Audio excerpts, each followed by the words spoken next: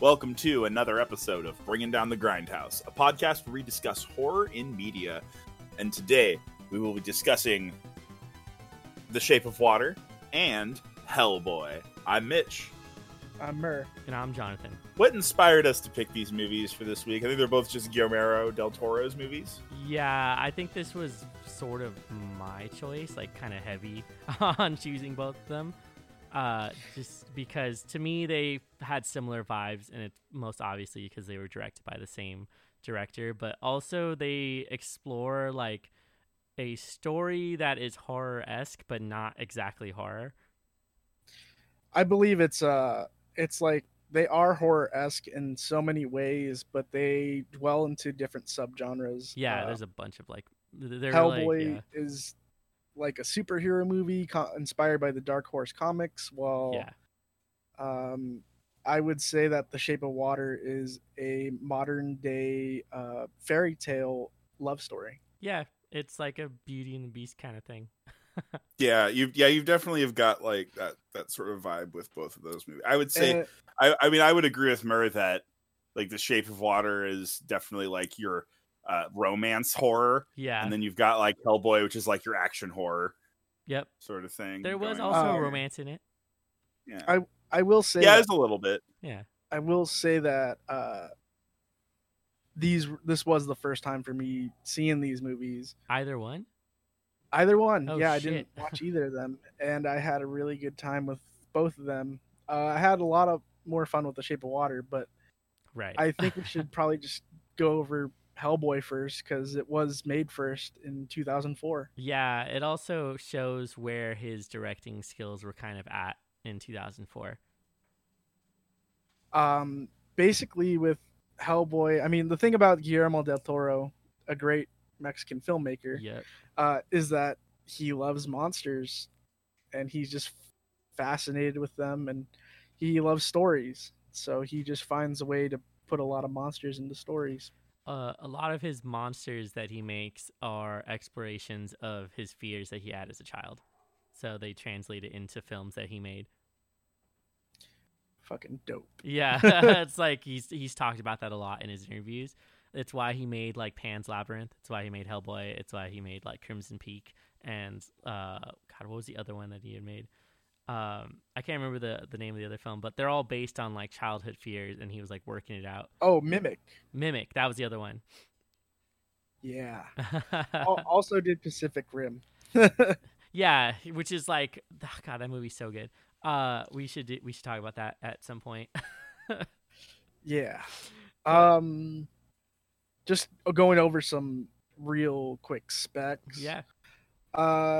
The budget for this movie was $66 million, and it made $99.9 million at the box office. It made a lot less than I thought it would. I don't know. Maybe it's just because superhero movies were not popular that like 2004. Like this was like I think right before they kind of broke out with all of the Marvel movies. Yeah, we had Blade and Blade 2. Yeah. And then like maybe a Daredevil movie. Which is awful. But Hellboy was just like a really crazy pick because it's not really a known superhero. I mean, he said he had the script done in like 1998. Like he could have filmed it in 98, but no one wanted to take it up because superhero films were not popular. And so he had to wait and find somebody who like approved the story, and then it finally got done in 2004. Fun fact about the production of the movie, though, because it is written by Mike Mignola. Yeah. They went down to the cutting board. It was him and Mike Mignola, and they're just like, all right, so on the count of 3, we're going to say who we want to star into this movie. All right, go. And they both said Ron Perlman at the same time. He's so great. I think he's perfect as that casting, which like I think he did well. And I think, the newer Hellboy that they made, the one they made last year. Yeah, I think that movie was shit, but the guy who they cast for it was perfect. Like those were two really good castings. He's Hopper. David Hopper in Stranger Things. Exactly. I think they were both really good versions of Hellboy, but he got such a shit movie for that one. It was so bad. But this movie all around. I heard really nobody talk about it. Yeah, it's for good reason. Like I couldn't even finish the movie. Like, do you know how often I don't finish a movie? I don't know. I just didn't like the attitude, or the trailers didn't make me very excited for the newer Hellboy movie, the 2019 one. Anyway, plus, like, after reading the comic books, like we did in our previous episode and stuff, like, and going back and like kind of seeing it, I was like, I don't think this isn't the Hellboy that I like, and I feel Perlman captured the essence of what Hellboy is as a character a little bit better. Yeah. He was also really like cocky version of his character because he always wanted to brag, and he constantly tells Liz how he's just always gonna look that attractive. Like, it's even like a line in the film, which is really funny. But he's great, and he has a really good stage presence for a character like that, so it fits well. Yeah, I feel like it was like flirtatious sarcasm in that moment. With her, you know, because he's like, you know, I'm always gonna look this good after he's just been like beat in the face and ripped his own horns off and shit. You know, it's like also super funny though. The only reason he said that is because Guillermo del Toro told his wife, you know, I'm always gonna look this good, baby, in response to his wife being mad at him for like, Guillermo, you wear like such bland clothes. Oh man. Baby, I'm always gonna look this good. That's funny. I could imagine that happening between his wife and him. Oh yeah, no, that's such a good. I think it's a good line. So supporting him, we have John Hurt as Trevor Broom Bruttenholm, Hellboy's father. Does an excellent job. We have Selma Blair as the love interest, Liz Sherman, also known Pyromancer. Rupert Evans as the new kid on the block, John Myers, who's fucking hilarious. He's so like awkwardly new, like fresh recruit, just super, just out of his element. Yeah.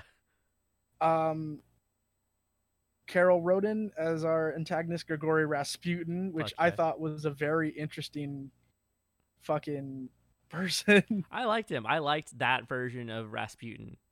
He was like, he's just pretentious. He thought he was like the best thing like ever, and like nothing could stop him. Yeah, basically. Also, he's a pretty good villain as well. I mean, I like odd to have Rasputin as like a antagonist when he was supposed to be dead for so long. I mean, it makes sense though. Like, he was known as like this crazy mystic, so like I agree. Like, I think that would be cool to have. Like, it was weird, but it seems to fit somehow in the weird mythology that they created. Yeah. So definitely. Like, I think it worked out. Also, we can't forget Doug Jones, who plays Abe Sapien.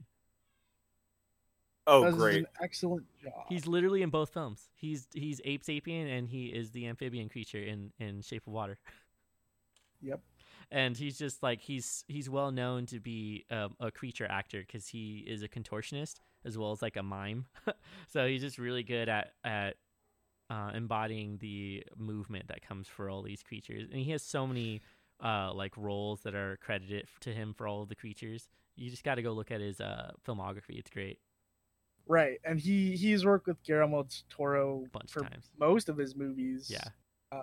I think you were telling me about Pan's Labyrinth, how he plays the what? He was like the Fey creature in that one, the like tall satyr looking kind of thing. With the eyes for in his hands? No, the other one, the one that has horns and he's like hairy. Oh, okay, yeah. Yeah, the one you're thinking of is the creature like in one of the rooms that she visits. It's that movie. We should do that movie at some point too. So what I'm getting here is so Doug Jones was the one that did all of the body motion work for Abe. Yeah, and then it was voiced by a different person, which is interesting. Yeah, it was David Hyde Pierce. Yeah. Who voiced him, who wanted to be uncredited. Yeah, that's the cool thing, is that he refused to go on tours. Well, Pierce refused to go on tours and whatnot out of respect for Doug Jones, who was physically in the film. Which I find really very nice. interesting. Yeah, that's really nice of someone to do. Yeah, exactly. He's just like, I didn't really do that. That was the guy that mouthed all his lines and stuff. I just like read them and collect an easy paycheck because I'm a voice actor. Yeah, exactly. Doug Jones had to go through like some very similar just makeup for both films. Like they made a suit for both films of him, and they had to paint him specifically for Hellboy for Abe Sapien, who I honestly think is my favorite character in this. But essentially they had to put on makeup for him for about 8 hours. Damn. And then had to go through the long process of taking it off every day. Yeah, that seems exhausting. Then they got a little bit smarter. They made a suit for him to use with mechanical gills and all that stuff, which is the same thing that they used for The Shape of Water. Man. But the thing is, with Doug Jones, he's super skinny. How tight they made the suit, they weren't able to fit so many mechanics in it simply because it's a very skin tight suit. It's supposed to look like, watery flesh. Yeah. So at that point, they were just like, all right, CGI eyes, which is the Dark Crystal effect, where we have a practical effect with CGI over it to blend the two. That's wild. Just like in the Dark Crystal Age of Resistance that we talked about earlier last year. And yeah. I like that they mentioned a lot of times when I was reading through the production stuff that the film was inspired by Ray Harryhausen films, who is the creator of certain stop motion animations like Dynamation. The big dick motherfucker Ray Harryhausen. The guy who worked on Jason and the Argonauts and Clash of the Titans. This is the guy who really the made stop motion guy. Yeah. And it sucks, dude. They try to reach out to him to be like, hey, do you want to come on set and talk to people? And he was like, no thanks. Well, he was just like, modern movies are just too violent. Yeah, he didn't like it, which is hilarious coming from him, but Yeah. Whatever. You know what? You could destroy claymation hydras, but god damn you if you try to shoot a wolf hybrid eel thing. I don't know what to call it. Why do I feel like this was the ultimate boomer moment? Did he stop doing films? He died. I'm fucking dumb. All right. Anyways. He died in 94 or something like that. He was 90. Oh, no. Yeah, his last film was Clash of the Titans, which is great because next week we are going to be talking about Clash of the Titans and Jason of the Argonauts for my birthday. Yeah, exactly. Oh, that's sick. It's Spur's birthday soon. Yep. It's getting there. That is fantastic. Yeah, but that was their main influence. They wanted to make a movie like his movie, so the film itself didn't really have that much camera movement. It was using mostly wide shots for all the fights, all the introductions, things like that. And the thing is, these fight scenes are just straight out of comic books. Yeah, they mentioned numerous times that they were trying to emulate the stuff that Jack Kirby had made, who is just a huge powerhouse in comics because he had worked on so many different main Marvel heroes. And they did a really good job. The thing about it is Perlman at the helm. I mean, he's so good. He definitely he worked out heavily. He worked out 7 days a week for the role, as most people do when you're trying to be a superhero figure. I mean, even fucking Paul Rudd, super funny dude, had to fucking work out just to become Ant-Man. So yeah, right. That was when you first saw the guy who plays Star-Lord. What is his name? Oh, Chris Pratt. When he was Andy Dwyer. Fucking just a chubby character in the TV show, and then just got ripped to play Star-Lord. Right. That was sick.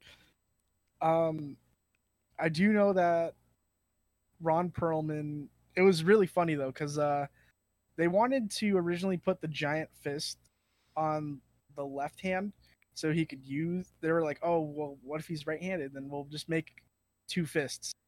And then, luck of the draw, Ron Perlman is actually left-handed. Oh shit! So he could actually preserve the right hand of Doom. Is right? What they call yeah, the giant exactly. Fist. That's pretty cool. He actually did break a rib during the filming of the subway scene where he jumped onto a 45-mile-per-hour train. Oh god. Hell yeah. That's wild. Oh fuck. Breaking a rib sounds terrible. Man, and if we thought Ron Perlman was just a badass actor, he's just a badass in real life too. He's getting up breaks there, rib he's a little for older it now. Yeah, he's caning it now, I think. Oh dang. You also remember Poor that guy. Ron Perlman was one of the main characters in Blade 2, which we talked about a couple weeks back. Yep, where he never took off his shades. Nope. He never did take off his shades. He was like, I'm too cool. Yeah. essentially though, they just wanted to stay true to the comic, and a lot of executives just didn't like that. They didn't like the idea at all.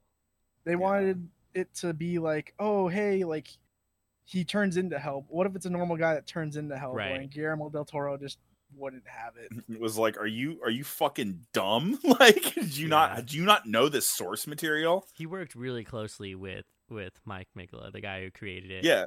Oh, that makes a lot of sense though, because it makes sense. Even the first film has a little bit of that German expressionism in it too. Oh, totally. Especially like the opening scenes and whatnot. They do a lot of interesting like comic book shade, just like the scene, not even action scenes, just the scenes themselves are just very much in line with that art style. And I really liked that because it was a nice homage to the comics themselves. Yep. I'm glad you bring up the intro scene because we probably should go over some plot points about it, right? Yeah, go for it. So basically, Nazis are trying to make a rift in space to summon elder gods. Yeah. Yeah, that breaks it down pretty good. They're like conduit is Rasputin. Yeah, somehow he's alive, even though 1916, and it was 44 when this shit's going down. But yeah, man, he figured out how to reincarnate himself. I will say the German like sword slinger, dude. Oh my god. Oh, you mean the assassin? Hitler's like main assassin? That guy? Yep. Or no? Yeah, he is fucking crazy in this movie. He's like probably one of some of the coolest fight scenes come from him also, and also some of the creepiest moments. Like him working on himself is just strange. Is that the dude who's Carl Ruprecht? I can't even pronounce his name. Cronin? Carl Ruprecht Cronin. Yeah. Yep. Cronin, the dude in like the SS outfit with like the gas mask. Yep, that guy. Yeah. And the blades. That guy's nuts. Yep. So yeah, I can't tell you how many times they played that noise. Yeah. So we have John Hurt as a informant for the U.S. invading an island with a bunch of U.S. American soldiers. Right. And they're basically saying like, man, I just learned what the term supernatural means. What are you talking about? Abnormal. I've never even heard the term. Yeah.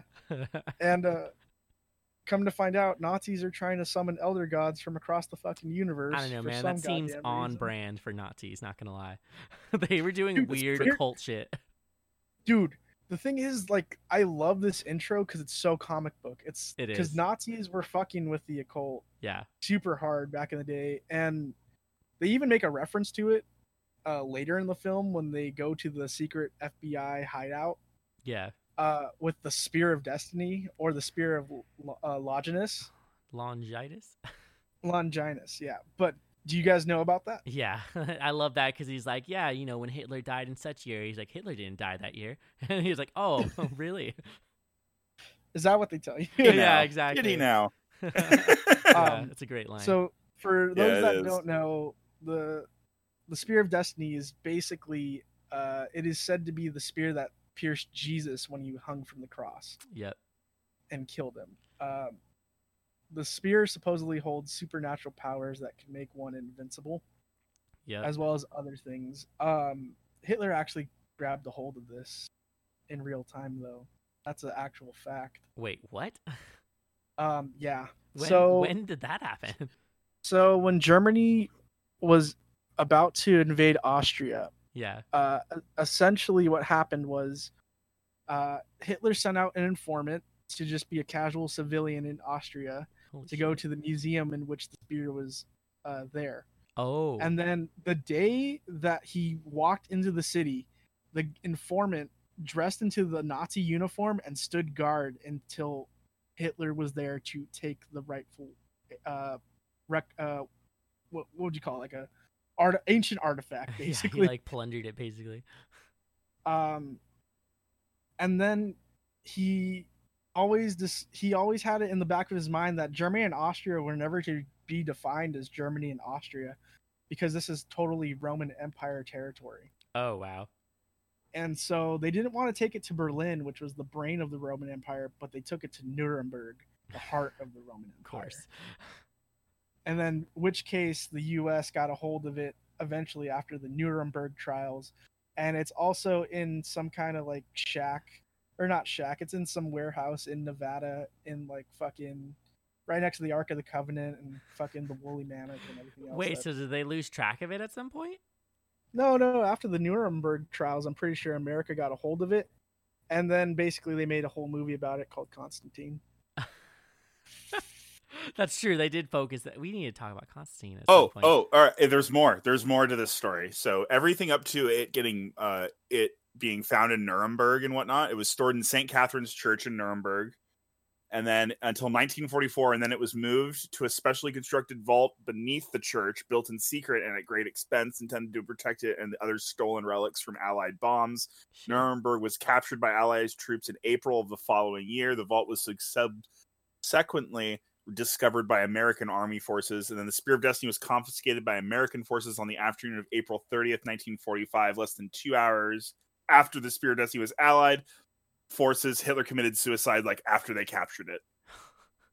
Fucking shit. Yeah, Hitler wanted UFOs, he wanted laser guns, and the dude wanted the Spear of Destiny to let loose hell for his new world order. Does the United States still have it?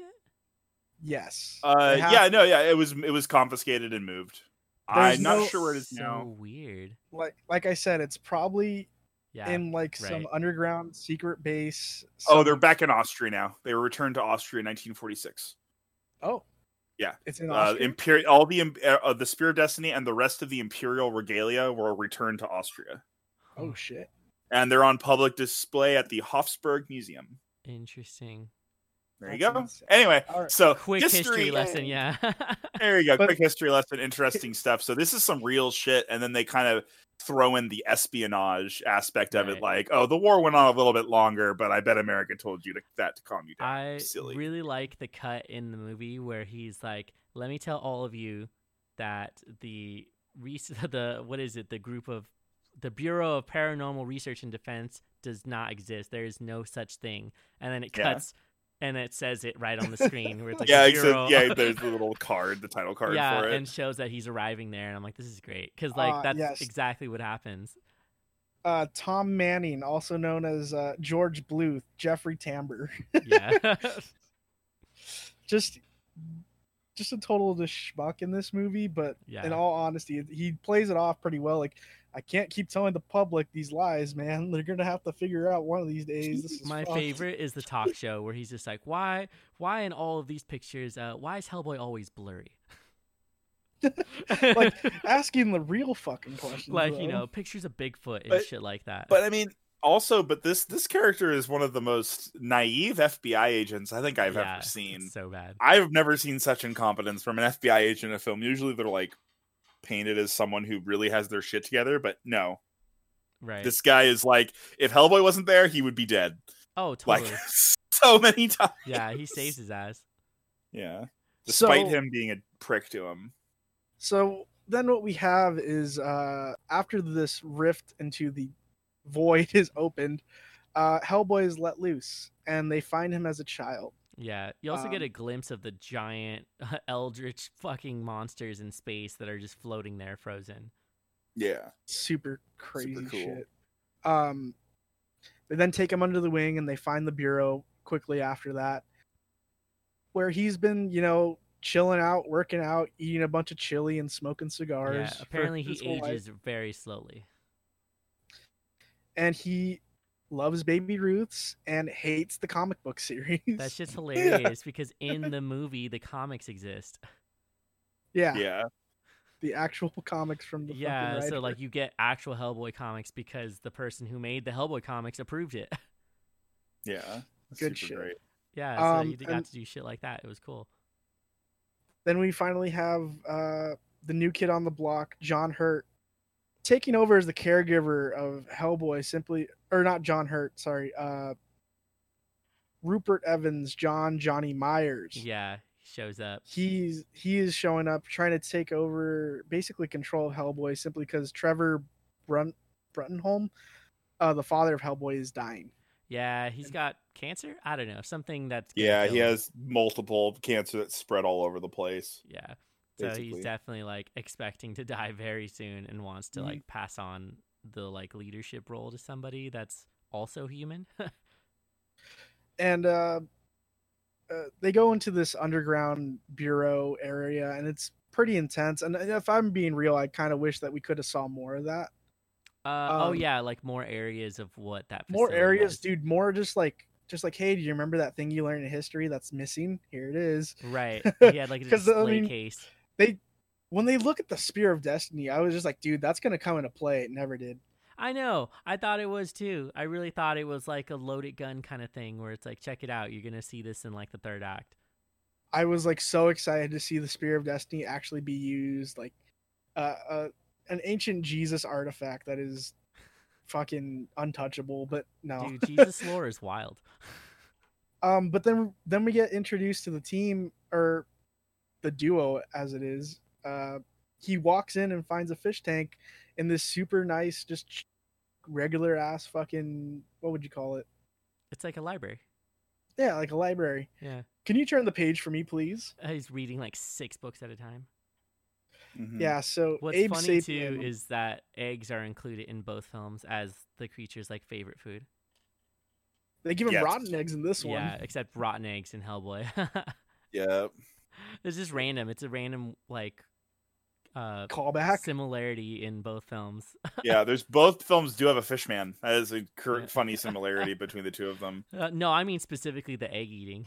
Oh yeah, the egg eating for sure, and that they both have a fish man. Egg eating fish men. Yeah, yeah, egg eating fish men is a commonality here.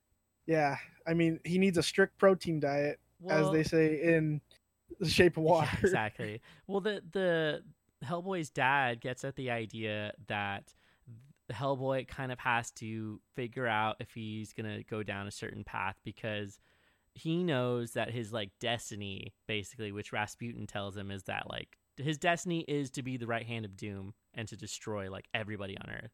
But obviously Hellboy doesn't want to do that, so like he shaves down his horns. He joins like this group to like hunt down demons and stop them from killing people. So he's like stuck between choosing a good or bad path, and that's sort of like what the film explores. And it's pretty intense, because I do have to say this though, the little glimpse that we get into the quote unquote future for Hellboy, right, rips, I mean not even rip, but Doom Eternal straight up rip that shit, dude. I'm not even joking. You see eldritch like tentacles in the sky. Yeah, you see a burning apocalypse of just skyscrapers and rubble with demons. I mean, like it when I saw that, I was like, I'm just playing Doom Eternal right now, and it was just like a shot for shot almost recreation in some areas of the game. Fucking crazy shit. Something interesting about this film is it asks the question of whether or not it is usually correct to follow your own destiny. Sort of like a moral question. Right. Is it always right to follow your destiny? Yeah. In this case, he cared a lot about the people that he was working with, especially the woman he fell in love with, which was Liz. And she was kind of uniquely like appropriate for who he was. He's fireproof. Has fire powers. Yeah, and burns everything around her whenever she activates those powers too. Yeah, she doesn't have a lot of. She uses them. Yeah, she doesn't seem like she has very good control over it, like at all. No, she eventually gets a little better control as the films go on. Like if you watch like the second one. Yeah, I've seen the second one, but it's been a long time. I like the second one. I liked it a lot. Yeah, I remember enjoying it too. I remember being like, that was enjoyable. The most underrated villain, really, in like recent films, honestly. Oh damn. Yeah, okay. Selma Blair as Liz, she definitely pulls off that like I'm in rehab, I'm trying to get better. Yeah. Kind of emotion out. And it definitely contrasts when John Myers is trying to put the hit on her, you know, just because Ron Perlman's character's Hellboy gets super jealous. I like that whole bit where he's just following them. And he talks to the kid on the fucking rooftop. He talks to that kid, and it's just like, yo, check this out. Watch his arm. And then he sees him like do the yawning move and everything, but then he just fucking pelts him in the forehead with a rock. Oh, dude. That shit's hilarious. I just love that, because like must feel so dope to just, have a superhero just on your rooftop. Right. Just, I'm on a spy mission. Yeah, no one's gonna believe you.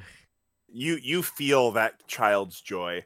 You're just like, yes, Hellboy, I'll guard your mission. Where are you going? Right. Do you want cookies? My mom made cookies. Yeah. I'm glad that they included comical moments like that for the film, like, because there was other parts of the film that were extremely serious, like what we were talking about earlier with his That's decision. So it balanced stuff out. One of the things I liked about at least the comical moments of this movie, where they translated from comics to film, which was something that you saw a lot of in the comics, was the comedy mixed with serious moments. Right. So, for instance, in the movie, which is something that's also in the comics to a similar situation, though it's not exactly the same, is one where I think it was Liz is right beneath him, right beneath Hellboy, like through a floor, and then Hellboy's up top. And then she's like, you need to get down here, like, right now. And he's like, I'm coming. And he just starts, like, smashing through the floor to get down there. Oh, yeah. And, like, he's like that, like, I'm on my way, Like, it's just the funny. wall. And I think that he did something similar, but it was, like, I think a group of enemies were in front of him, and he's trying to get to probably her or Abe or something like that. And he's just like, Right. on my way. And then he gets dragged, like, pulled through the floor, like, I'm still coming. This is, like, funny shit like that. I like it. That makes me think of the panel that I saw for one of the comics where he runs into this monster like in the forest, and he was just like, who the fuck are you? And he has like the gun out, and then the monster actually answers. He's like, oh, my name's Paul. And he's like, oh. And he like puts his gun down. He's like, hi, Paul. It's just a funny ass moment because he's so serious. He's like ready to shoot this guy, and then he's like, oh, wait. Oh, hey, what's that? And the gun, the Samaritan, Fuck yeah. a huge ass revolver, carries 4 shots and has some pretty sick. Is it really bullets. only 4 shots? They are 22 millimeter fucking metal tipped bullets. 22. Isn't that like as big Yeah, as your it's finger? huge. It's huge. Yeah. The bullets contain holy water, I love silver, cloves, and oak tree. Yeah, And, all those we've- blessed things. Yeah, exactly. We see this in his first confrontation with Samiel, pretty much the main hellhounds for this movie. It's the son of Samael. Son of Samael, also known as Lord of the Shadows, Harbinger of Pestilence, Nice. Seed of Destruction, and Hound of Resurrection. Oh, And yeah, then, that's like, right. Abe Harbinger reads of it. Plagues and a whole bunch of other fucking things. Like, there's like a whole list. So Okay. basically, not to just dwell on like plot points, but essentially these demons are coming together and they're fighting each other, or not fighting each other. They're coming out of the woodwork to spawn each other, so it could make Hellboy go into that void and become the Harbinger or the right hand of Doom, essentially. Yeah, And they that's all like come his back, job as a demon. and they come back near the end of the movie because we're going through trying to kill all of these, but fail at every attempt, and a couple agents die. Near the end, they go into like this Russian church kind of thing, right, John? Yeah, it's like a temple kind of. It's intended for the ritual, and then he even brings the cutout of where Hellboy is supposed to put his right hand, which is like the key to unlock it, and then be able to. It's like a signal into space for the eldritch creatures to like come through into their plane of existence. Yeah. So basically, like they succeed in their plan. Right. But Hellboy, He resists. he basically tells Liz to use her power, and she uses her power to destroy all these Samael dogs, and Hellboy's like, finally, that was over. It's all good. And then he proceeded to get fucking picked up by an eldritch god that is undescribable, because that's what eldritch gods are. Doesn't it like burst out of Rasputin? After Right. one of his eyes gets knocked out, and you just see like a tentacle like surge under him. Yeah, and then it just rips open and basically eats him, but not Mhm. before he is able to undo all of those grenades and then explodes it from inside. Another fun Very kill Hellboy. was the that Nazi fucking war general, where like the one with the gas mask, Oh yeah, where he just throws him into the pit and then drops the giant cog onto him. yeah, yeah. Well, that was a weird character because he was like obsessed with surgically changing himself. So he like cut his eyelids off. He had no lips. He like did all. He was this like weird some shit. of my favorite because a lot of his stuff's practical effects, except for like his eyes and like his hand and whatnot. Right. But a lot of his like body work and stuff looks really cool. Yeah, I love really it well too done. because the dad goes over it real quick, but he says like this man's blood has dried up centuries ago or whatever, Sand. and he's just been working on fucking like gears essentially. Yep. Mm-hmm. That's why he's so like weird. Like the way he moves, his movement is kind of robotic. It's really cool, and the practical effects you got to give it to them, especially with Guillermo del Toro. He loves scary and monster like shit. Right. Which is like a good comparison because that guy alters himself for evil while Hellboy alters himself to stay away from that. Yeah, he fucking cuts off his horns. He like shaves them down. But yeah, I mean I don't really have too much to say about the movie. It's a superhero movie that has occult like stuff in it, and it definitely just makes me want to watch the sequel. Right. But overall, I was just kind of like, yeah, that was a fun one for 2004. Not bad. The sequel is really good. It brings in like lore from another part of the comics, and it basically gets at the idea that there was some sort of agreement at some point between humans, elves, and like one other species of creatures, and that like they essentially wouldn't kill each other anymore. But the crown prince of the elves is trying to retrieve some like artifacts that belong to his family, so that he can get like an army to fight back against the humans, because he doesn't like that they're not really listening to the treaty anymore.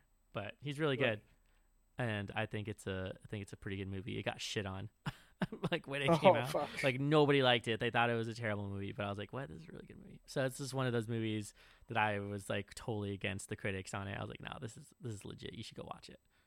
I give thumbs up to the practical effects. Yeah, really good practical that they effects use in these movies. The only other thing that stood out in Hellboy to me was that it was dealing really broadly with certain ideas, and one of them was obviously Hellboy's decision to be good or bad. That was kind of the overarching feeling of the movie, was the good versus bad story that kind of progresses. And then him feeling alone and separated from society. And Liz feels the same way too, where she says that she can't really be around anybody because she's going to hurt them. So that was kind of like the main things that stood out to me for that film. Definitely.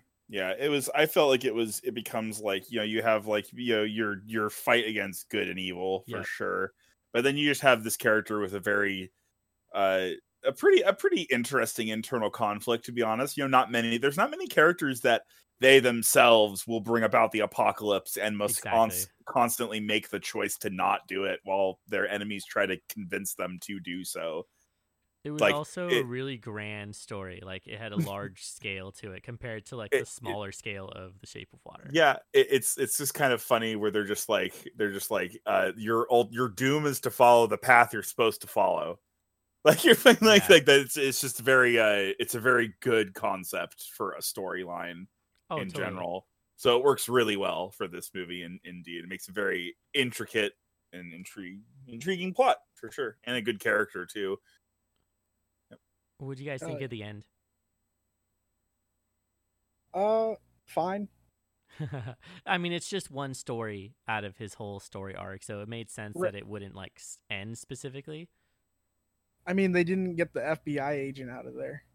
Right. I mean, you saw the ending credit, right? It had a Marvel ending fucking credit.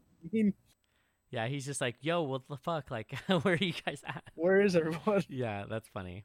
I thought it was nice because they come together. Like, I produce fire and can't control it. I can't catch on fire.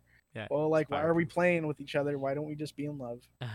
Yeah, she was kind of trying to avoid him for a long time, but ended up being like, we're just gonna be together, and they are, sort of, in the second one. It's a weird relationship. Yeah, it gets weird. What do you think of the end, Mitch? The ending of the movie itself. Yeah. I mean, there's the awesome fight with Rasputin's like gut bursting monster. Pretty cool. I mean, there's like a lot of, I mean, there's stuff you could easily analyze about it a little bit, but it's a really like hero's journey story, and yeah, you know, I felt like it's like a tragedy because we know that at some point he's probably not going to be able to escape that fate. Yeah, right. Yeah, it might be a time when he has to do it or something along those lines. But as far as now, but it's kind of like he's always going to be running from being, you know, becoming the thing that ends all things. Yep, exactly. Well, I feel like this is a good time to switch over to the other film we watched, which was The Shape of Water. Woo! What a fucking film! It's amazing. Yeah, it's so well done, and I feel like this is probably his best movie. It's his favorite movie. It is definitely his favorite movie, and he's commented on how this film was really adult for him. Like he this wasn't something that he had thought of as a child. He thought of the idea like over breakfast or lunch or something with somebody and was like, we have to make it. And then it was also like his own like fanfic of fucking Creature of the Black Lagoon. Like he wanted the creature to be with the woman, so like he kind of just made his own fanfiction. I mean, it really is, and it feels like that too, especially after just recently seeing it on one of our other past episodes too. It was very interesting watching this movie and going like really seeing where his influence comes from, which is, you know, from those more classic horror movies, you know. Yeah, exactly. He was asked to do the Universal one because Universal, you know, they did The Invisible Man with Leigh Whannell. Right. They're doing that restructured cinematic universe for the Universal model. They're trying. They're trying. Yeah, they can't get it off the ground.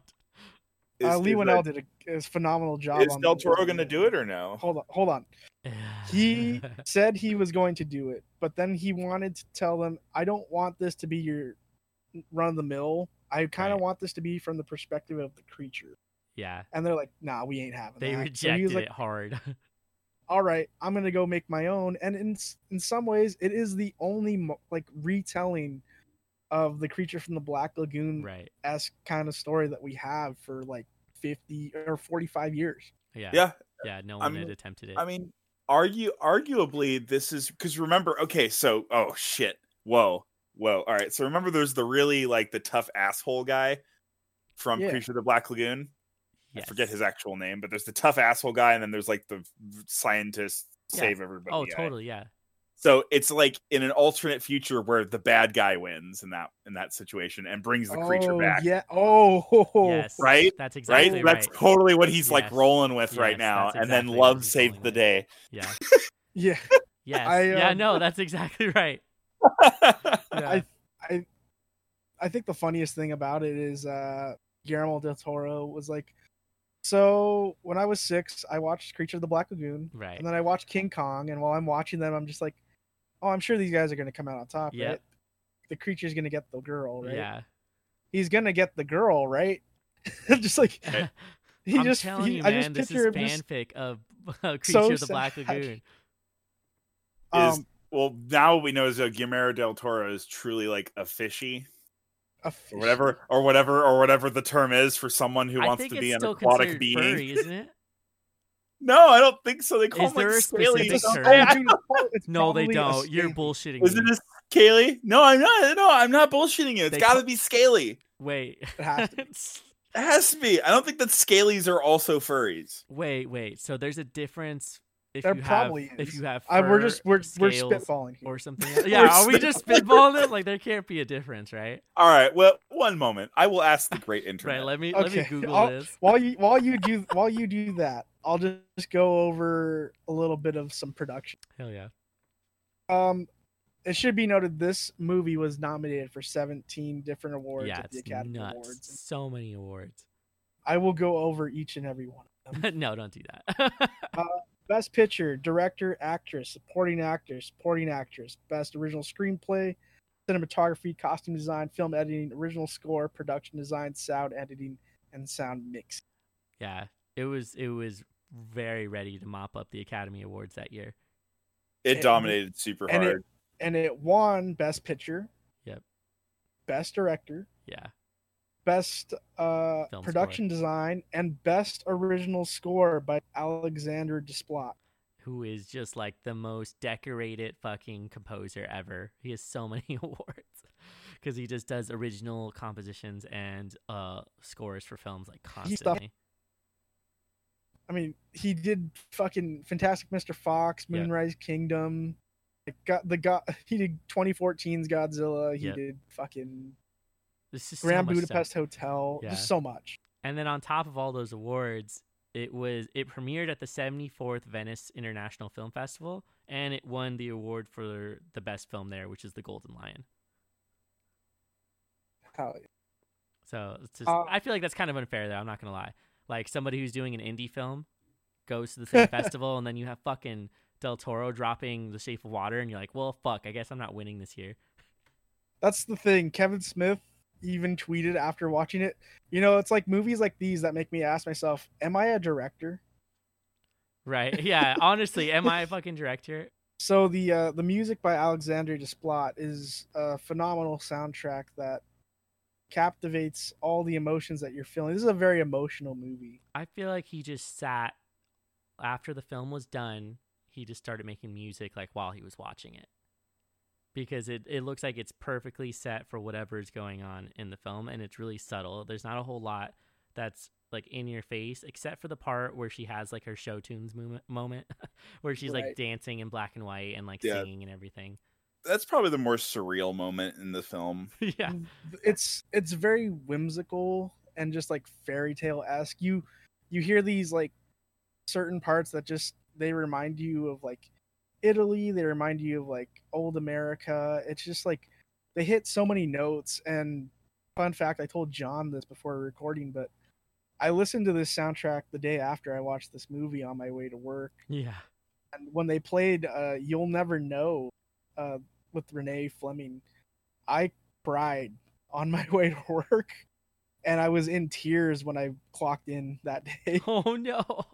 Oh my gosh. It moved me so much. Like as a person, just like that song talks about people that you miss, whether they're loved ones or people that have passed on. Right. And so for me, like, just as a normal person feeling so much emotion, I can't imagine what our main character is feeling going through this entire experience with the Gillman, or other known as the Asset. Totally cried the first time because I thought they were both dead. I was like, motherfucker. I'm like, we watched this whole movie and they're going to fucking die right here at the end, but then they survive. And I was like, oh, okay.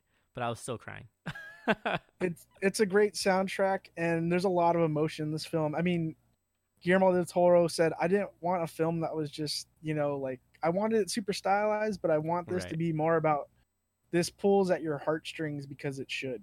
Right. Oh, totally. He deals with a lot of stuff in this film, like a lot of adult things too, like things we experience as we get older. Which is great because like it's so different from Hellboy, because Hellboy had a PG rating. This went full rated R, like just all the way to the top. We're gonna have an adult fairy tale made for modern audiences. Oh, totally. Which we should talk about some production notes real quick. Yeah. Okay. So what we've learned now is that Guillermo del Toro could potentially be a scaly. So real quick, we're just gonna go over some production notes. The budget was $20 million, and it made $195.3 million at the box. So much money. The film was almost made in black and white, but because of costs was cut down to. They gave him two options. He was like waffling between the two, and so he went to his executives and was like, "Can I make it in black and white?" They're like, "If you make it black and white, you're only getting 17 million, but if you make it in color, we'll give you 20 million." And so he decided to make it in color anyway. So that was like the main thing that he did, but he was really thinking about it. He was like, "I kind of want this movie to be black and white." Yeah, it could be cool. It would be cool.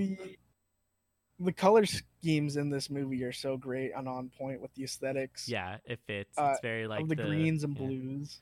Early 50s. Not green, teal. Yes, it's like teal 50s, 60s grime that like you had on everything. We got Sally Hawkins doing a wonderful job. playing a mute character who does only sign language. Yep. Michael Shannon as Richard Strickland, the asshole of the movie. He's the villain, and he's so full of himself. He's one damn good one at that. His intro scene where he like comes in and pees without touching himself. God, dude, he just freehand pees. Tells a lot about a man when he washes his hands. If he does it first or before. But if he does it both times, that's a weakness in character. Yeah. That was weird. I was like, what the fuck? What does that even mean? That's like the most 50s thing I've ever heard. This movie's 50s. Which is crazy because the next two cast members are like, they would have been barred from a 50s movie. Richard Jenkins is Giles, the gay neighbor to Sally Hawkins. Yeah, he's like super closeted gay man who like won't tell anybody he's gay. And Octavia Spencer is Zelda Fuller, the cleaner that also is the translator for Eliza. Yeah, they're friends like 10 plus years. She's so great. I love her in this film. And I really do like Michael Stolberg's character, Dr. Robert Hofstetler. Yeah, a.k.a. Dmitry Moznikov. Yeah. The scientist that helps Secret the escape. Spy. And then, of course, Doug Jones, who's in both films. Good fucking acting on his part. Literally the same character. Like, it's like the same character. Right. It's some sort of amphibian man. Like, it's great. But the thing is, like, Doug Jones in Hellboy, he's a sophisticated... Yeah, very well learned. Book learned fucking amphibian creature. Well, this is just a wild animal. And a god considered to, like, the Amazonian tribes which the creature came from. Right. Oh yeah, totally. And he ends up having like powers. Yeah, he has the fucking Baby Yoda healing powers. Baby Yoda healing powers. He does. He like glows. And he has like bioluminescence. Which was executed with, minimal, with just like it's like the neon stick, like glow stick shit. Oh, like a little glow stick kind of technology. But they did it with like black lights and stuff like that. That's cool. They must have just put in like LEDs or something mixed with that. Nope. What? So they just poured that like into a little container? They painted him that certain way, and then they did the lighting in such a way that it looked like he was bioluminescent. Oh, that's cool. No LEDs. I like that. So, really great practical effects, and it also same with the Dark Crystal fucking effect here, where it's a man in the suit. Took 2 hours, by the way, not a lot of time for fucking monster makeup. Right. 2 hours is relatively fucking short for monster makeup. But then, mixed with like mechanical gills and then CGI eyes and facial expressions, that works. Right. What do you think we should just talk about? I mean, there's a lot to be said about Richard Strickland, how like he is the character that Giles is painting the entire movie. Oh, yes. And even so, like, his wife comes in and brings him like the green Jello. That I'm so glad you mentioned it, because like he was basically talking about. He even makes the joke about he looks as happy as the guy who just discovered the missionary position, and that's literally how he has sex with his wife. Oh my god! He has sex with his wife in missionary position. It's the most awkward sex scene you've ever seen, and then he doesn't want to hear her speak. So, like you said, he puts his fucking hand over her face, but like with his rotting fingers. It's just so bad, all around.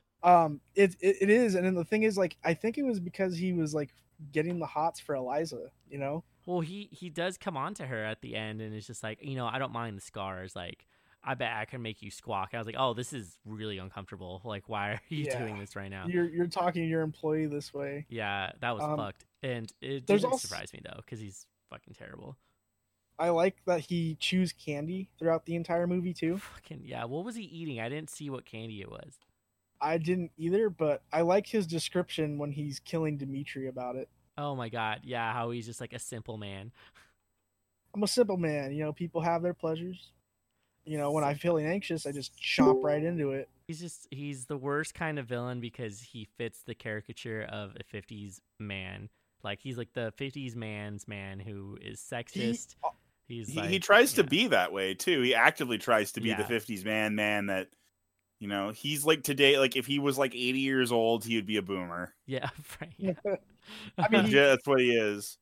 Hey man, you know, 80% of all successful people drive a Cadillac. God, walks out the door you know with what? That thing. That was a good car salesman. Like that guy was good at selling cars. Yeah, he like knew exactly what he needed to tell him to get him in that fucking car, and he sold it to him.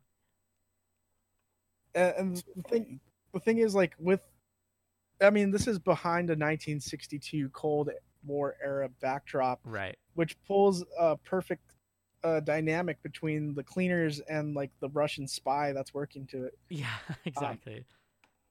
I like that, you know, the Strickland takes over as head of security, and just the guy underneath him basically like crumbles into like nothing. Right. Is his bitch throughout the entire movie.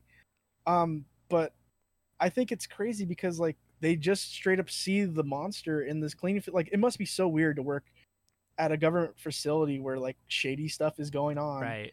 And all you're doing is cleaning up shit. Their roles as the custodians and cleaning up these areas gave them the perfect cover to be able to just go anywhere, and people don't really notice them all that much. There's scenes where Zelda's character is talking to her about her husband, and no one around them is really paying them any mind, even though they're like right in front of these panels. They're going in and out of doors. So this works for their advantage when they're moving around, but it also is this piece of social commentary about how they felt about women in the workplace and how they felt about black people in the workplace. Yep. Like especially like completely ignored Zelda them. has that stereotypical like, oh, my husband, you know, my husband. Right. He's this, he's that. And she's a working woman, and like it like near the end of the film when Zelda get the door, it's like literally like 2 feet in front of him. Yeah, that was so annoying. I was like, dude, that whole scene, he is the most spineless and useless piece of shit in that room. Yeah. Like at that moment, like like he just the only thing that he's useful for is being a rat. Yeah, that was fucking shit. He just totally outed them. Yeah, no joke. And the thing is, like, the portrayal of black people in this movie doesn't end there. I mean, there's the whole pie scene, and like when Giles makes the hit on the guy, like the guy fakes his accent to get people into the store. Right. I'm from like, he's anywhere near a southern draw, but he plays it because like his company tells him to. Giles goes in for the pie and stays to talk about his life, you know. I do gotta say though, when he comes over and sits down and talks to him, I thought the first time I watched it, I was like, oh, maybe this guy's gay too. But then he wasn't, and I was like, oh, what was I expecting in this film? But it's just the way he approached him that like he seemed extra friendly. Right. So I guess that was the point, like to make you kind of fall into that, and then it really takes a turn when the black couple comes in. He's like, you can't sit down. They're all reserved all day. Like, if you want something, take it to go. I'm like, oh, shit, that's right. This is 50s when everything was segregated. Like, this is fucked up. And he's like, you best be leaving too. Y'all come back now, you hear? Yeah, that was so fucked up. Jeez. God. That was a rough moment. That was like when Strickland talks to Zelda and Eliza, and he asks Zelda, oh, you know, are you like an only child? Do you have any siblings? And she's like, nope, just me. And he's like, oh, that's like uncommon for your people, right? And I was like, oh, shit, like this is blatantly racist. And she's like, oh no, like my mom died like after having me, so that was it. And Zelda is in no way a caricature of a 50s black woman. She's very well spoken all the way through, and I feel like it was done on purpose to break whatever stereotype was trying to be put onto her character. Yeah, at the end of the movie, she puts her foot down and says, you know, to her husband, you know, you never want to talk, but now you suddenly do. No, no. And he sits the fuck down. I was really excited during that part. I thought the scientist who helps the escape, I thought it was really great for him because he's dealing with a force that he can't reckon with. It's an entire nation trying to steal an asset for basically like furthering their research to get ahead of the US, and he in a way falls in love with the creature as well. Yeah, as a scientist, he wants to as a scientist study it, figure out like how to help him and whatnot. And poor guy, he ends up getting shot at the end of the film. Dude, I think it's so intense when he has to sit on that cinder block and they come up in the car and he has to say a password every time. Yeah, I mean, he's a fucking spy. He's a Russian spy. Right. What? No password today? Shot in the face. Like just in the straight cheek. through the mouth. Yeah, like it was out of his cheek. Oh, man. But I mean, now we got to go to the meat and potatoes of The Shape of Water, John. The romance. Well, so one of the main things that I noticed was that this wasn't your typical 50s movie where the main characters, the female character lead, is just like a side character. And in some crazy good way, he made a mute character the centerpiece of the story.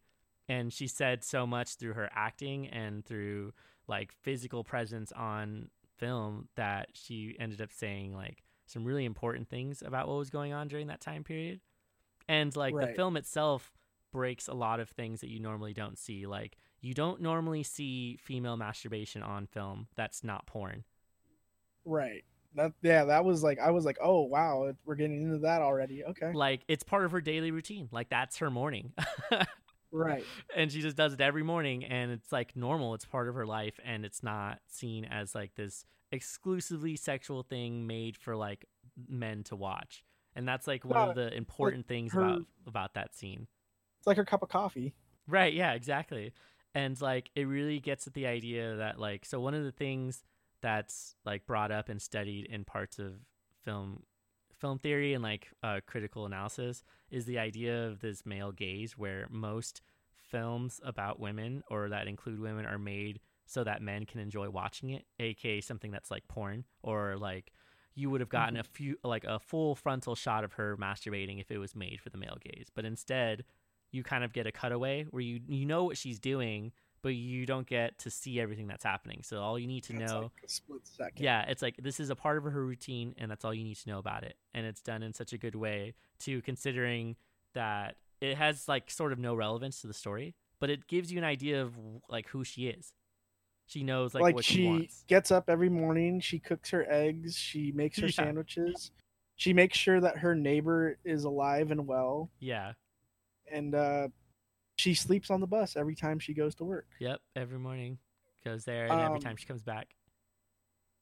Because so she works nights, I think, right? Yeah. Yeah. I think it was great though because of the like Guillermo del Toro picked her simply because he said she was my first pick and she was my only pick because he wanted a female that wasn't model-like or godlike, but someone that you could just fall in love with. Yeah, and there was mainly lot of through stuff the on eyes.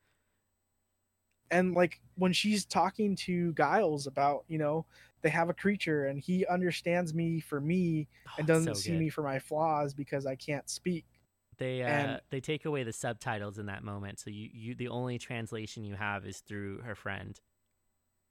And it's because it's taking its time. It's like he loves me, and for me, and it's like it's a beautiful thing because she begins like, experimenting with him with music, giving him more food, like showing him how to dance. Like it's super cute.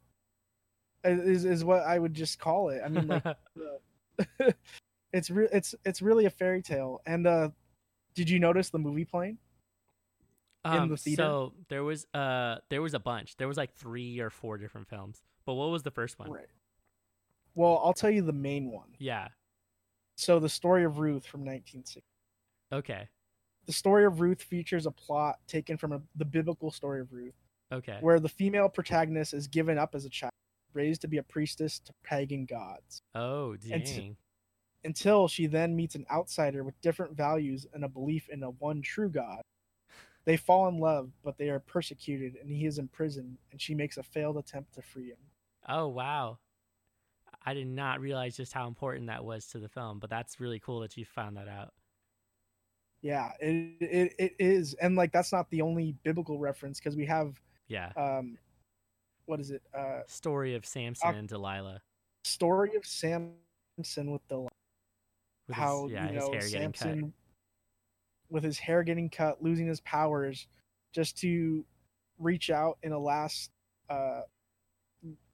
effort of glory to ask for God for strength, and crumbles the temple all around. Yeah, all the naysayers. Fucking Strickland says the story, and I guess in that moment he is comparing himself to Samson, which is so pretentious, but that's like his belief, is that everything is going to go bad until it goes right for him at the end, and he thinks he really succeeds but doesn't. Right.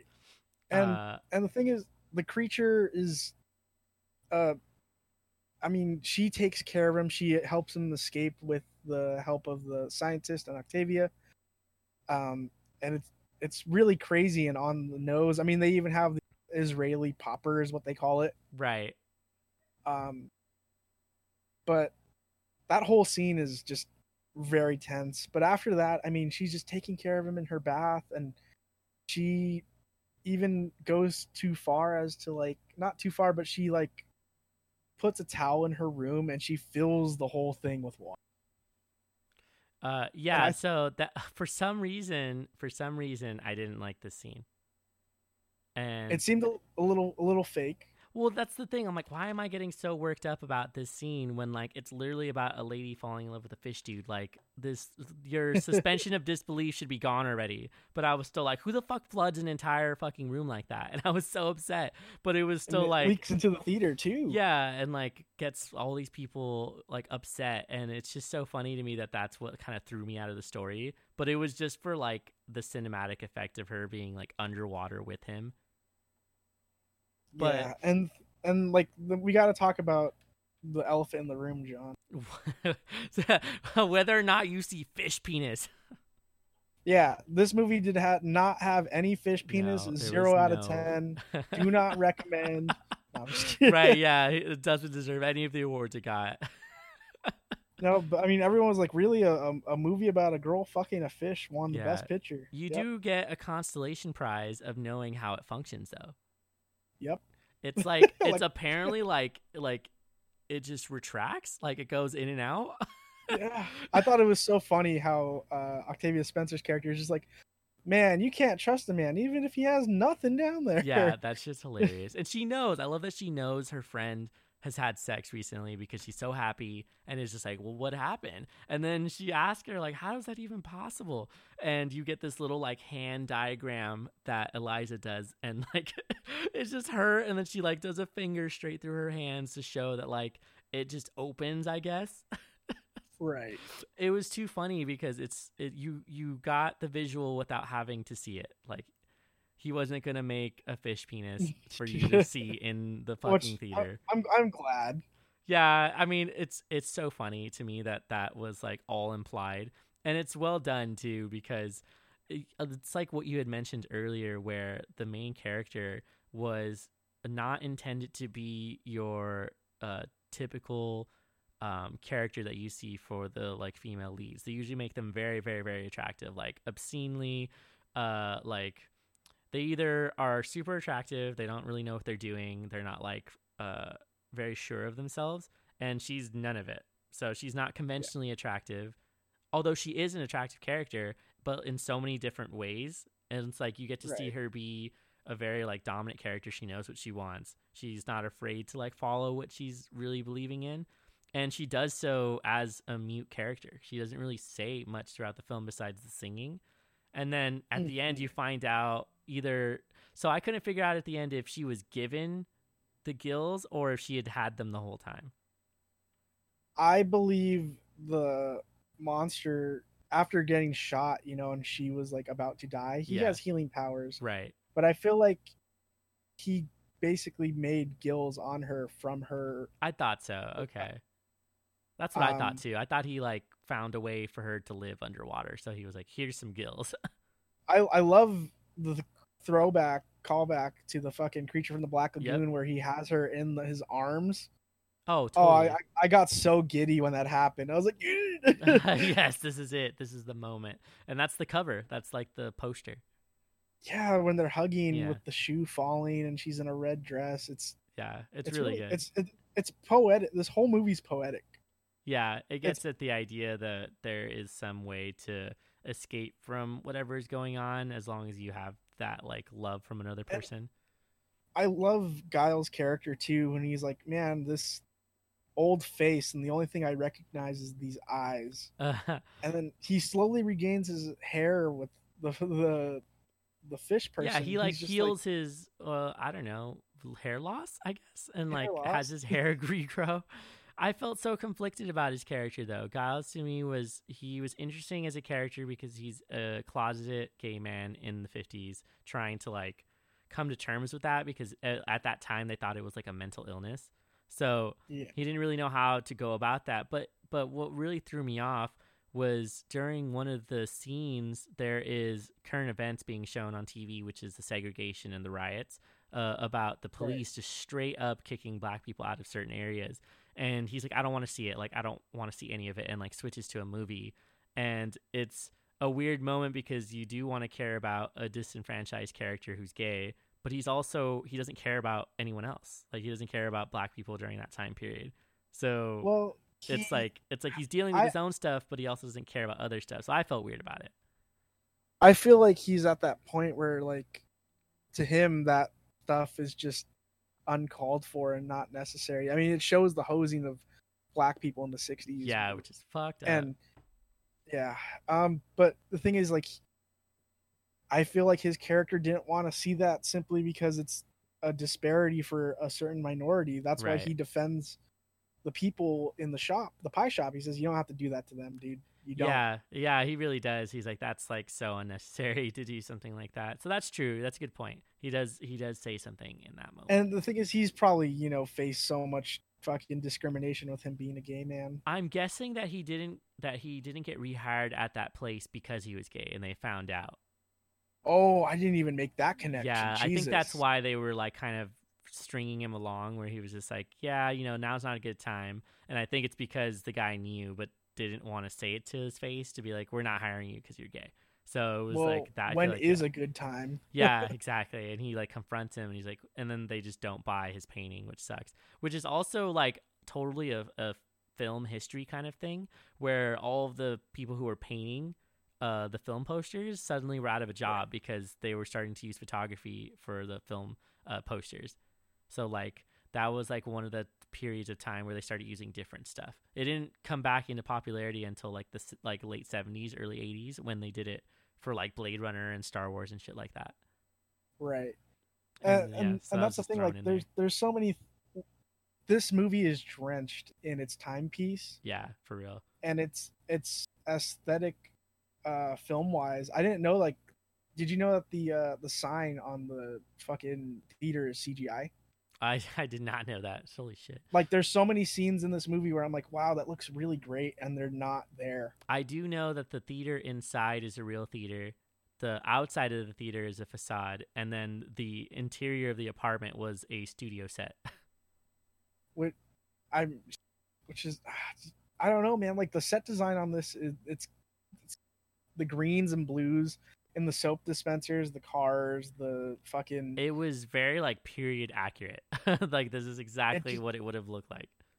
It hits the notes. And I love how Strickland says these are, Amazonian people. They're primitive people. They would throw flowers and fruits into the river as offerings for this god. And then when he finally gets, destroyed by this creature, he's like, you are a god, because he sees the regeneration. I love that. He's like, oh, shit, you are a god. And then gets his throat cut. There's a lot I could say about The Shape of Water, but the thing is, it's just a all-around good film. Yeah. And the soundtrack, I've never done this for an episode of the podcast. Yeah. Where I see a movie and I listen to the soundtrack and I go out the next day and buy a vinyl record of it. Fuck yeah. I talk about the vinyl here and there on the podcast a little bit, but if you can support a local record store at this time because they need the business. Hell yeah. But definitely check out the Shape of Water soundtrack. It will move you in so many ways, and I have a lot. It's just a good movie, dude. I can't fucking say anything else about it. If you're gonna watch it, you should watch it by yourself so you can have a good cry, because it's gonna make you cry. And it's just because of the like love story that they've dropped into an unlikely setting and having so many things intersect within the narrative. It works really well, and it felt like a really mature film for Del Toro, who I feel like up to this point had been kind of like really focusing in on what kind of movies he wanted to make. And this is like one of the best films he's made. This one and like Pan's Labyrinth, I think, are like up there. Those are really good. This is his most mature film. Yeah. Oh yeah. I think that's like one of the notes I made too, where I feel like this was one of the more mature films that he had because it dealt with so much. And it was still, it wasn't so deep that you couldn't figure out what the hell the movie was talking about. It was doing it kind of in broad strokes, but it was still entertaining. He also said if this movie did not do well, he would have stopped directing altogether. Yeah, that's wild. He was like ready to just be like, I don't fucking want to do this anymore. But like it did so well. It was like a huge commercial success. And it deserves every accolade that it got, I believe. I didn't see this in 2017, but God, do I wish I did. I wish I did. Right, yeah. I definitely watched it in theaters, and it was like fucking awesome to watch in theaters. One of the only other things I wanted to mention about it was there's like quotes in the movie, and there's one that's like written on the little date thing that she's putting, like when she's gonna take him to the docks. And the one she pulls off, it says, "Life is but the shipwreck of our plans."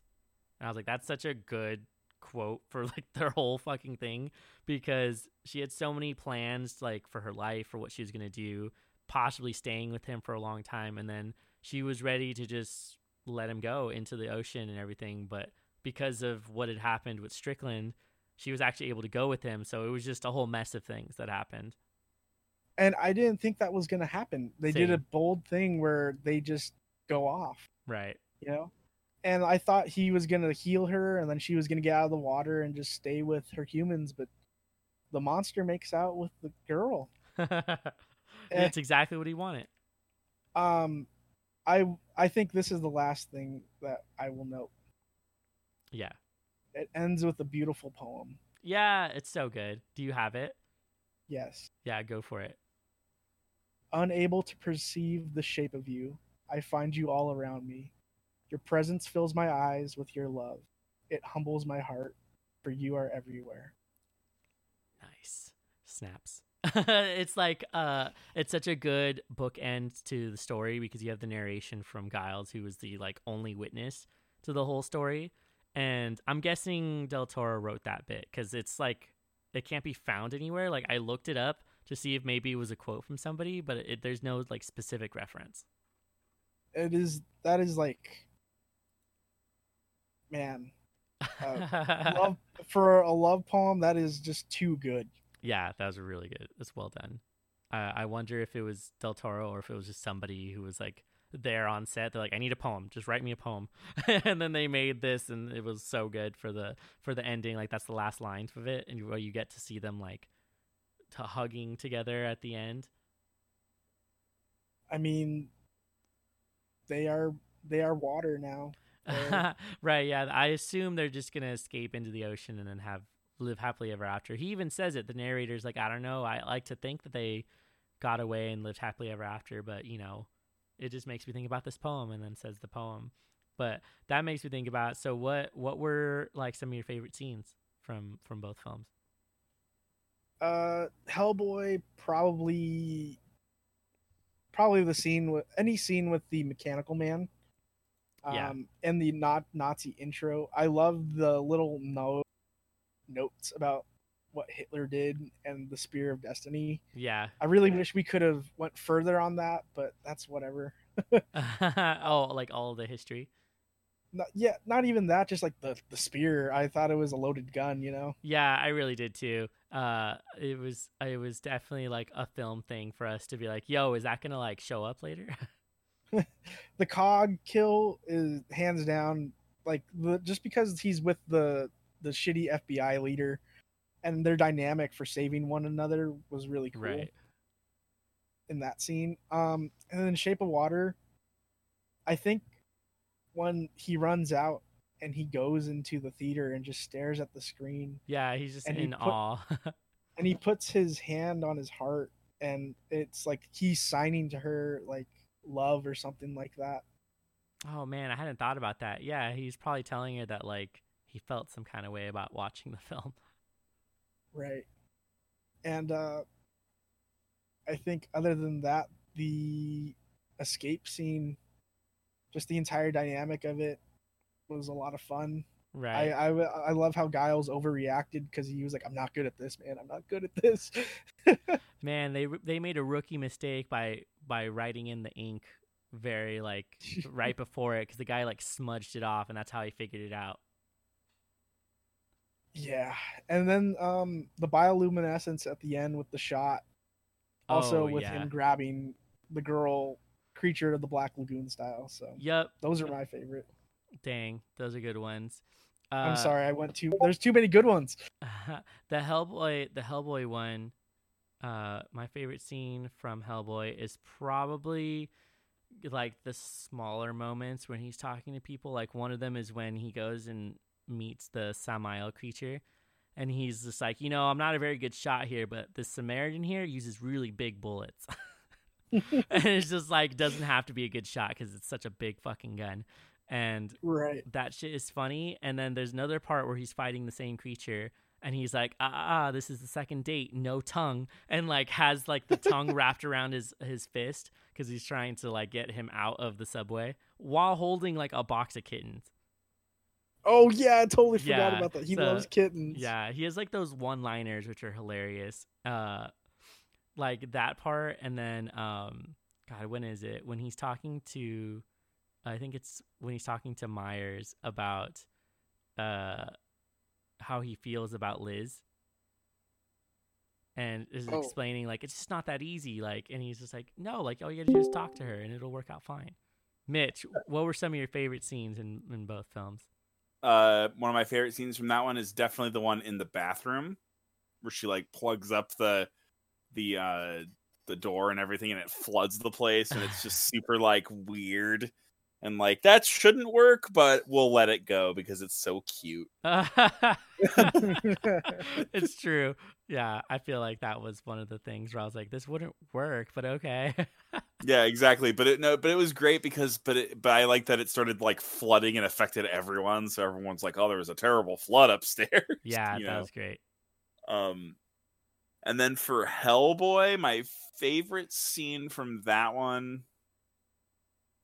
Damn, there's a lot of cool ones. There's like a lot of cool fights. I think the whole chase scene with the first son of Samael is pretty awesome. Where they're like running through the city. Yeah, just like that whole entire like span of time is just pretty great. Just with the one. I like that he puts his stony finger into like the goo, and he's like, I think you got a leak. Yeah, you got a leak. He's got so many good one-liners throughout the film. And it's so good because it's Ron Perlman. Yeah. Did you have a favorite scene from The Shape of Water, John? From The Shape of Water, I feel like one of my favorite scenes was when Strickland is explaining to God, we mentioned it earlier. It's not my favorite because it's a good scene, but it's just because it's well written dialogue for the character. And he's explaining how washing your hands more than once yes, is a sign of a weak character. And I didn't get it. I was like, is this just really 50s like macho masculine ideals? Like he's like, no. I wash my hands before my business, and then I don't wash my hands after that. And I'm like, what the fuck? Like, what is this? But it was so on brand for his really terrible villain character. So I was like, yeah, this works out for him. I never wipe my hands when I pee. Yeah, it was just like, bruh, that's straight up heresy. Yeah, that's heresy right now. And then, of course, the end scene. I was very excited when I first watched it to be like, yes, they're both gonna live together, and she's like grown gills and shit. Like it's the poster, and you have that moment where you're like, oh, this is the moment where they show you like what the poster is on top of what the name of the film is, where he's like The Shape of You. Know, I was totally out of the loop because my internet killed me, but another great, like, big, confusing, like, conflicted emotional scene in Shape of Water that I love is when Dimitri is getting beat up by the other, like, KBG guys, is getting shot by them. Yeah. And then out of fucking nowhere comes Mr. Limpy McBarbiturate, and he just starts fucking capping people. Dude, he's a good shot. Like he gets and you're him, like you don't know head. here to go, oh no, but you're like, yay, but no. Yeah. Like, I felt bad for Dimitri, honestly. Yeah, honestly, he's the best person, but I guess historically good people are never treated very well. No. What did you guys think of the black and white show tune scene? I loved it. It's just it was such a tribute to that specific time period of film that was considered to be like the golden age of film. When they were doing show tunes, they were excited to have a musical number in their movies because it showed the skill of their actors. Their actors could sing, they could dance, they could act. Like that was like the three things you had to do in film during that time period. And so for her, she's a theater actor. So she was able to put her like skills on display for the film. She can actually dance, she knows how to sing, and she knows how to act. So this was a cool moment for her. It was also a super important moment because it's the only time the mute actually says something. Yeah, exactly. And she sounds craggly at first.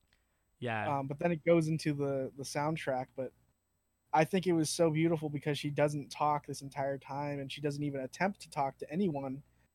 But she'll attempt to sing to a creature that can't understand. And that's why that track, I Miss You or whatever it was, so emotional. Just hit so much harder for me. And that's why I cried punching in on Thursday. She was so close. She was so close to winning an award, and she didn't say anything in the entire film. She was definitely nominated as like the best actor in the film, like in a leading role, but she didn't win it. She absolutely definitely deserved to be in the running for it. I don't know. Her portrayal of a mute character portrays so much emotion in her role, despite being mute. Yeah, and does it really, really well. And you're actually like, God damn, I'm actually a little afraid of this really tiny person. Like, she's actually upset. It's a really good credit to her theater acting that she's able to express that much emotion through just her body language and her face. Hell yeah. So that was pretty much it. What would you guys rate these movies? Hellboy, like 7, 6.5. It's a comic book movie. Yeah. One of the first. It hits some notes, but I kind of want to see what the sequel's about. Maybe my opinion will change on the first. Yeah, you should actually go watch the second one. Shape of Water? Oh, man. I'll give this the Murr seal of approval. Never given to a movie. We'll just say it's like an 11 out of 10 for me. That's the Murr seal of approval. 11 out of 10. What do you think, Mitch? I would probably go with like a 7.5 for Hellboy in terms of like quality. So the CGI is a little bit dated, to be honest. Yeah. And it's more noticeable now that I'm rewatching it. But other than that, I enjoy Perlman's take on the character, and I love all the homage to the comics. So it gets a solid 7.5 just for really trying. It went really hard. It went hard, but not hard enough, I guess. Shape of Water is easy 10 for me. Nice. It's just that good. Like, it's just that good. It really does a really good story. It does a really good. It has probably one of the most, like, I don't know. It has a lot of the most like creepiest scenes. It really makes you feel a lot in all of the scenes. It does a really good job of capturing your emotions, different ones too. Yep. What would you rate these films? I would say for Hellboy, I would give it like an 8. Damn. I just liked the pacing of the film. I didn't feel like they wasted time on much of anything. anytime they did slow down and show you more of the characters, it felt right to me that you were learning more about Hellboy and how he feels about Liz and his like how he's sort of not fully matured. Like he's kind of like a teenager, which is really funny to me because he's just so powerful, and he has to deal with kind of growing up and growing much slower than his father does. So he has to like experience losing other humans that are gonna age out pretty quickly. So it's just it was a good story. I liked it. I love the Hellboy comics too, so I thought it was like a good adaptation of it. They are really good. Yeah, it's a really good story. He deals with so much internal conflict as he goes through all of the stories in the comics, and this is a really good portrayal of that, but like the larger overarching story for it. And then for The Shape of Water, I'd also give it a 10, just because to me it's like what The Lighthouse was for its specific like niche genre, where it's like this is specifically a like love story about a woman and a creature, and it's not ever been done really. Like it's so specific, and I don't think anyone will ever make anything like it again because it's just so specifically made by Del Toro. And if anyone does it, it's obviously a ripoff. Yeah, it's going to be like such a hard rip of whatever he's doing. And he found a way to keep you interested all the way through, even though you didn't really know what the fuck was happening in part of the story. And then you get a lot of sympathy for like the other, for the creature, for her, for any disenfranchised character in the story. And it's so well done. And considering it's made by a Mexican-American director, he's like spot on with getting that dialogue just right. And it's not punching you in the face where it's so obvious that it feels like a stereotype or like a trope. Mm-hmm. Somehow this movie was unique all the way through and didn't feel like it was really borrowing too much from things, but it obviously had a visual and like aesthetic tribute to older films, and it was just all the way through. I liked it, and I would definitely rewatch it like over and over again, mostly to see people's reactions for what happens, because I was really sad at the end when I first watched it and then realized that they actually make it all the way through. So it's fun to show someone as like an unconventional love story with like horror-esque vibes in it because of the setting. So I definitely recommend watching it. Oh yeah. Was there anything else? Any last thoughts? Yes. Go buy the soundtrack at a local record. Yeah, the vinyl. It's even Fish Person Blue. Oh, hell yeah. Okay. Like the blue like on him, like that dark blue. Yeah, like that scaly like blue. Yeah. All right. Cool. Well, then, before I let everyone go, I want to remind everyone we're super easy to find. We're on basically any streaming service where you go to listen to podcasts. Some of the main ones are going to be the Apple Podcast, the Google Podcast, as well as iHeartRadio and Spotify. So you can find us on any of those. Just look up Bringing Down the Grindhouse. You can also look at our social medias, which are going to be BDTGH_podcast, or go to BDTGHpodcast.com. And you can listen to the episodes there or follow any of the links through to one of the streaming services. We are also getting the episodes up onto YouTube very slowly, but eventually it'll catch up to where we're at now, which is like the 52nd episode. God damn. Yeah, we're somewhere around there. We've been doing it for like over a year now, so we're getting like pretty deep into it. And then, of course, we have our Patreon that's running currently, where we're going to have a special like behind-the-scenes post. So some bloopers we have before we start episodes. We usually chat for 10 to 15 minutes about random stuff to kind of get us prepared for the podcast. So I'm going to start cutting those up and putting them up.